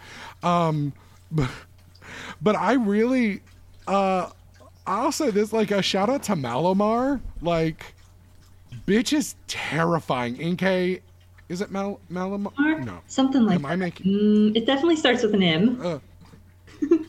Inkay evolution. But Inkay is so cute, and I love Inkay in the anime. Oh, yeah, Malamar. Because in both the cards, her Pokedex entry, and in the anime, they're literal maniacal sentient beings who are always just like 1 inch away from taking over all of humanity, which is just the more I look at it and go, I could have a Malamar and Tentacruel team. That could work. I love cephalopods. I'd be that asshole water trainer. But yeah, I don't. Well, and it's, it's funny as an adult, everybody's like, well, I would run this gym, I would run that gym. But I was like, okay, let's be honest. We would all probably be an NPC along the way. You'd be hiding in the grass somewhere. You'd be sitting in a Because when they introduced like ace trainers, cool trainers, and they were all really sleek and like very fashion forward, I was like, ooh, I want to be an ace trainer. They get solid outfits. They're all along Victory Road. Sometimes they beat the shit out of you in a way that the gym trainers don't. Because I feel like it's got to be really stressful being a gym leader. But also, like, how many times do you lose as a gym leader before they're like, so we at the official Pokemon League are removing you as a gym leader? Because it's like, how... I know the whole point is for, like, they want to send really good trainers to the Elite Four, but it's like, you got to go there day in and day out, and you've got your, like, team of people you oversee, because you have all the gym leaders you got to get past. But, like, y'all all have to lose all day. Like, that's your whole job, is to hopefully lose. If you're, you know, you're going to beat a lot of the trainers, but it's like, that's got to be exhausting. Like, that's got to hurt a lot. Like everyone asks who the mysterious gym leader Sabrina is, but nobody asks how the mysterious gym leader Sabrina is. I will say, I was terrified of psychic Pokemon for years because of the Sabrina episodes of the anime. They are creepy. Freaky. I was terrified. So between that and they always pair with the Lavender Town episodes, which. One more thing before we wrap up. Have any of you all watched when they do the limited series? They did it for the 20th, and then they're doing it now. I think it's not Legends now. Generations, I believe, isn't it? But like Game Freak Generations, yes. They made Generations, and I think it's Generations again, where you're just following parts through the game, but they're the people from the game. It's not the anime, and they're little bits. They're actually really good, and I would kind of love a more adult anime series. Like if they did a Kamen Rider approach to Pokemon, like I would really kind of like that. I don't know about you all, but I would love if Pokemon Company and Game Freak made something that's a little, darken it up just a little. Like what happens to the adults in this world? We followed the kids a lot, but give us some more day-to-day of the adults in this world. Well, you have to think that's where we're headed, right? Detective Pikachu was a huge success. They smartly didn't start with an Ash story or a Red story, but we got a little glimpse of who I'm assuming is Red in this universe when they're showing the stadium fight. And so I have to assume when we shift to the trainer's perspective, if they do that, if they don't just do a Detective Pikachu 2, which would also be welcome. But if we see that world, it's going to be a little more grown up, right? Because even the character that Justice Smith plays, like he's supposed to be a young kid, even though he looks a little older. They dealt with a lot of adult things, like the stress of catching a Pokemon, how it doesn't always work out, how people do get hurt. Even shades of death and disappearance. And so I think that if Pokemon Company spins off Detective Pikachu into some kind of Pokemon Johto Journeys or something, we're going to see that side of it there, which makes sense to me. I feel like doing movies for that makes sense. An adult series would be cool too. I would love for them to build a cinematic universe with Pokemon in the same way that Marvel's kind of done with like these different, or like give us a TV series about Brock losing his family, becoming a trainer, or like Misty, like becoming a trainer. Like I would love like origin stories for the trainers or gym leaders. I think that would be really interesting as well. Why did these gym leaders choose their types? Like why is Brock a rock type? Is it because, like, for me and my mental like origin is because everything was so unstable in his life, he wanted stable rock hard Pokemon to protect him and hold him up, kind of a thing. Like that's where my brain goes. Shit just got deep. Yeah, that's very Hello, deep. thank you, Pokemon Therapy. Just thought the town assigned you a flavor. Yeah, I mean, that could be it too. That could be it too. I mean, it is the pewter gym, so, you know. How about you guys?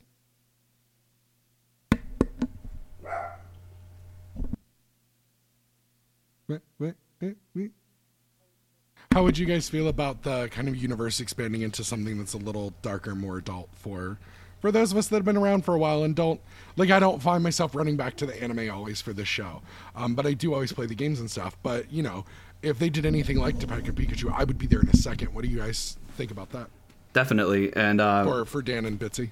Definitely, I'm all for it. Also, just have to reference the Pokemon manga. Basically, I believe it's Blue versus Koga, and his Charmeleon slices the Arbok in half that Koga uses. Pretty dark in the manga. Oh, yeah. So all for the dark tones. Realistic violence as well. Oh dear. Yeah, the manga's pretty violent. But I think it would be good. I definitely think that having stuff for multiple audiences is a smart move. Just from a company standpoint. But I think it would be really enjoyable to see an older trainer, maybe someone new. Like we've seen all these characters. They've beaten them to death. There's it's like we've been there, done that kind of a lot. So it'd kind of be nice to start fresh, but then you kind of lose some of the nostalgia. So like, I would like to see, like you said about Brock, because he is older, and seeing like how he progresses after Ash leaves, and like how he grows as a person, and maybe follow him in his 20s or something. Yeah. Young 20s. That would be cool. And something, yeah, definitely adding more of the mature flavor without, you don't have to take it to the extreme, but just growing up a little. Yep. Well, it's interesting that you bring that up, Betsy, because there's actually some talk on the internet that when Pokemon Journeys right now, which for the first time is being uploaded straight to Netflix, it's not, I don't think it's being broadcast for the first time. I'm sure it is in syndication.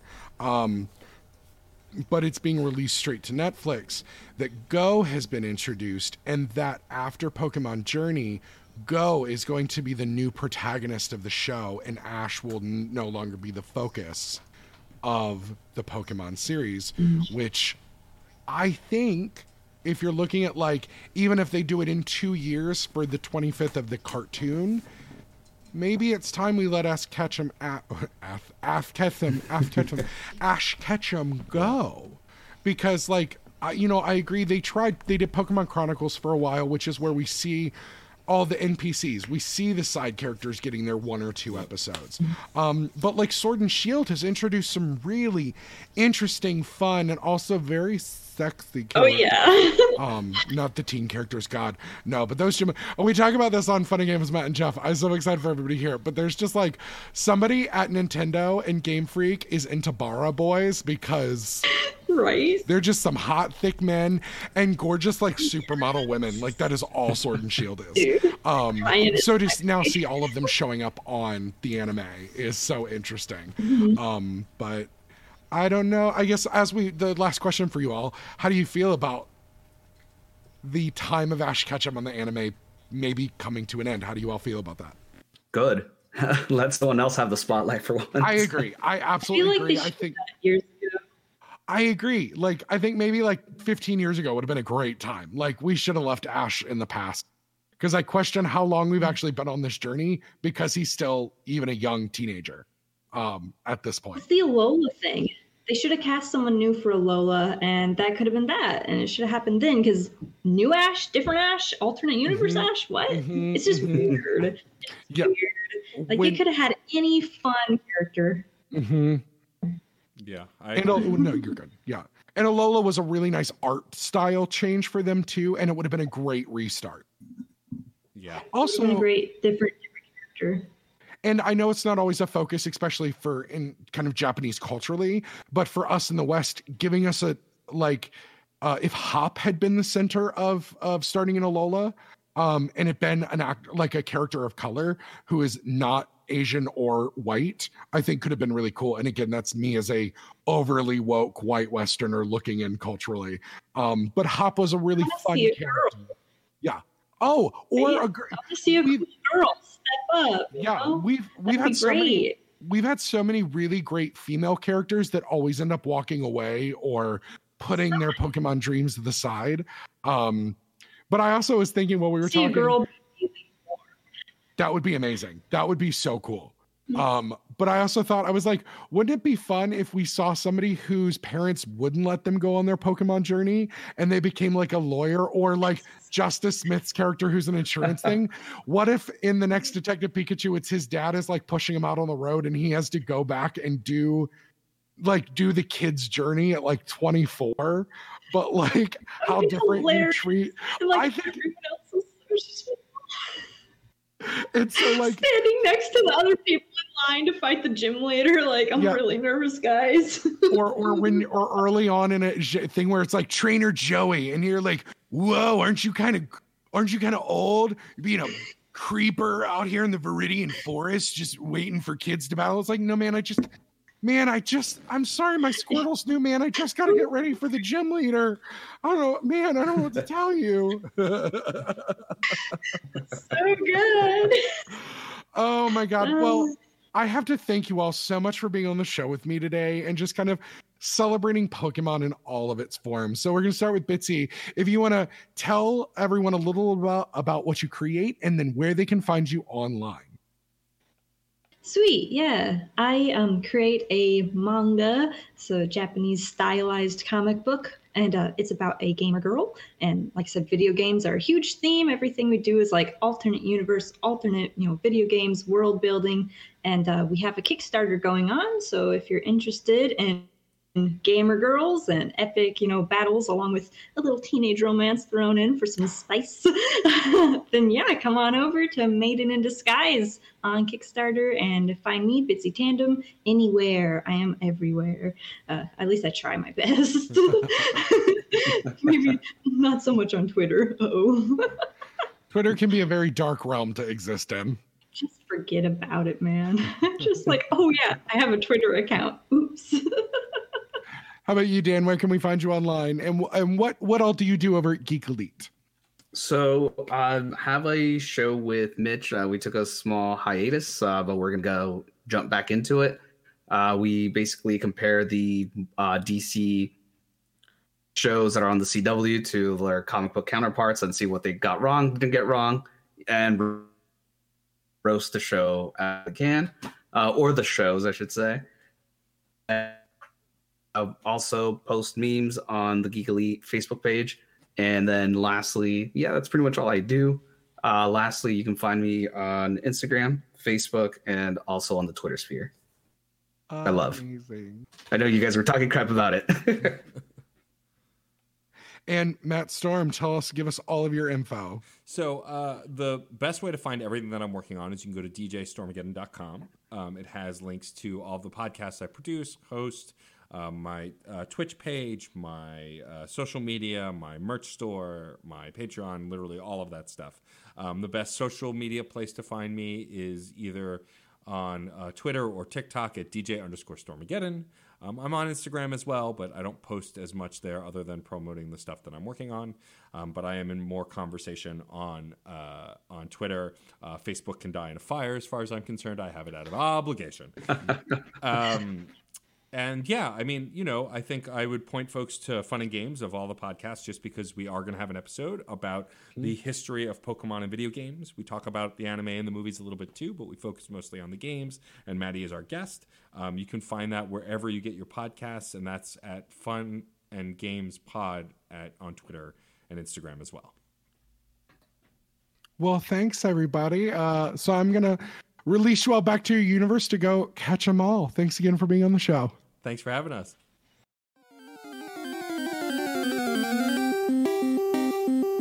Whether it's Squirtle, Bulbasaur, Tepig, or even Oshawott, everyone remembers their first starter Pokemon. For 25 years, the Pokemon franchise has been delighting children and adults worldwide.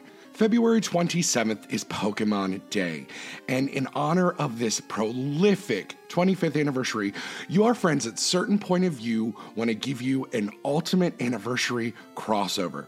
Starting with Saturday Morning Confidential, Let's Rewatch, another past podcast, the Serial Killer Radio Hour, and Fun and Games with Matt and Jeff will bring you an ultimate crossover event of your favorite Certain POV hosts, as well as guests from outside the network. Join us for nostalgia over movies, TV, music, and the games that have inspired generations of gamers. We will even be joined by Pokemon voice actress Erica Schroeder and talk about her over 400 episodes on the series voicing some of your favorite Pokemon. So don't forget, check out certainpov.com for all of our crossover events starting February 26th on Saturday Morning Confidential and Let's Rewatch, and continuing through March 5th. Subscribe on your favorite podcast platform because it's time to catch 'em all. Video games are a unique medium. They can tell stories, Immerse us in strange, fantastic worlds. blur the very boundaries of our reality. But at the end of the day, video games are fun, whatever fun is to you. I'm Jeff Moonen, And I am Matt, aka Stormageddon. and on Fun and Games, we talk about the history, trends, and community of video games. It's a celebration of all the games we play and all the fun we find within them. And there's so many more games out there, so we hope you'll share in that conversation with us. Fun and Games podcast with Matt and Jeff. Find us on certainpov.com or wherever you get your podcasts. And happy gaming.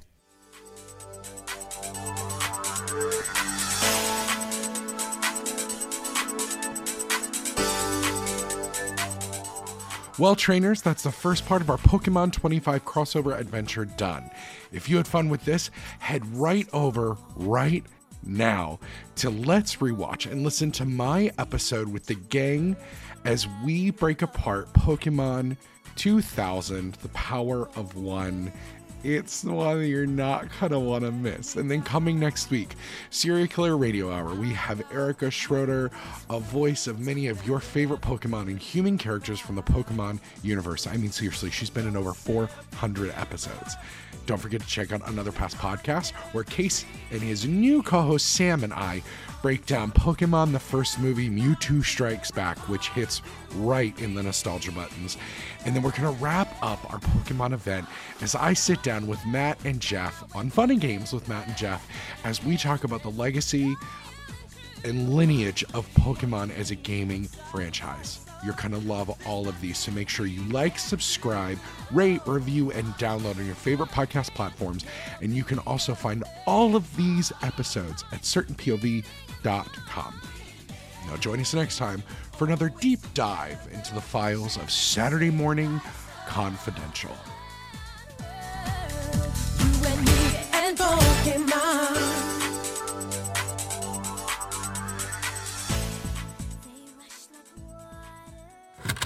CPOV. CertainPOV.com.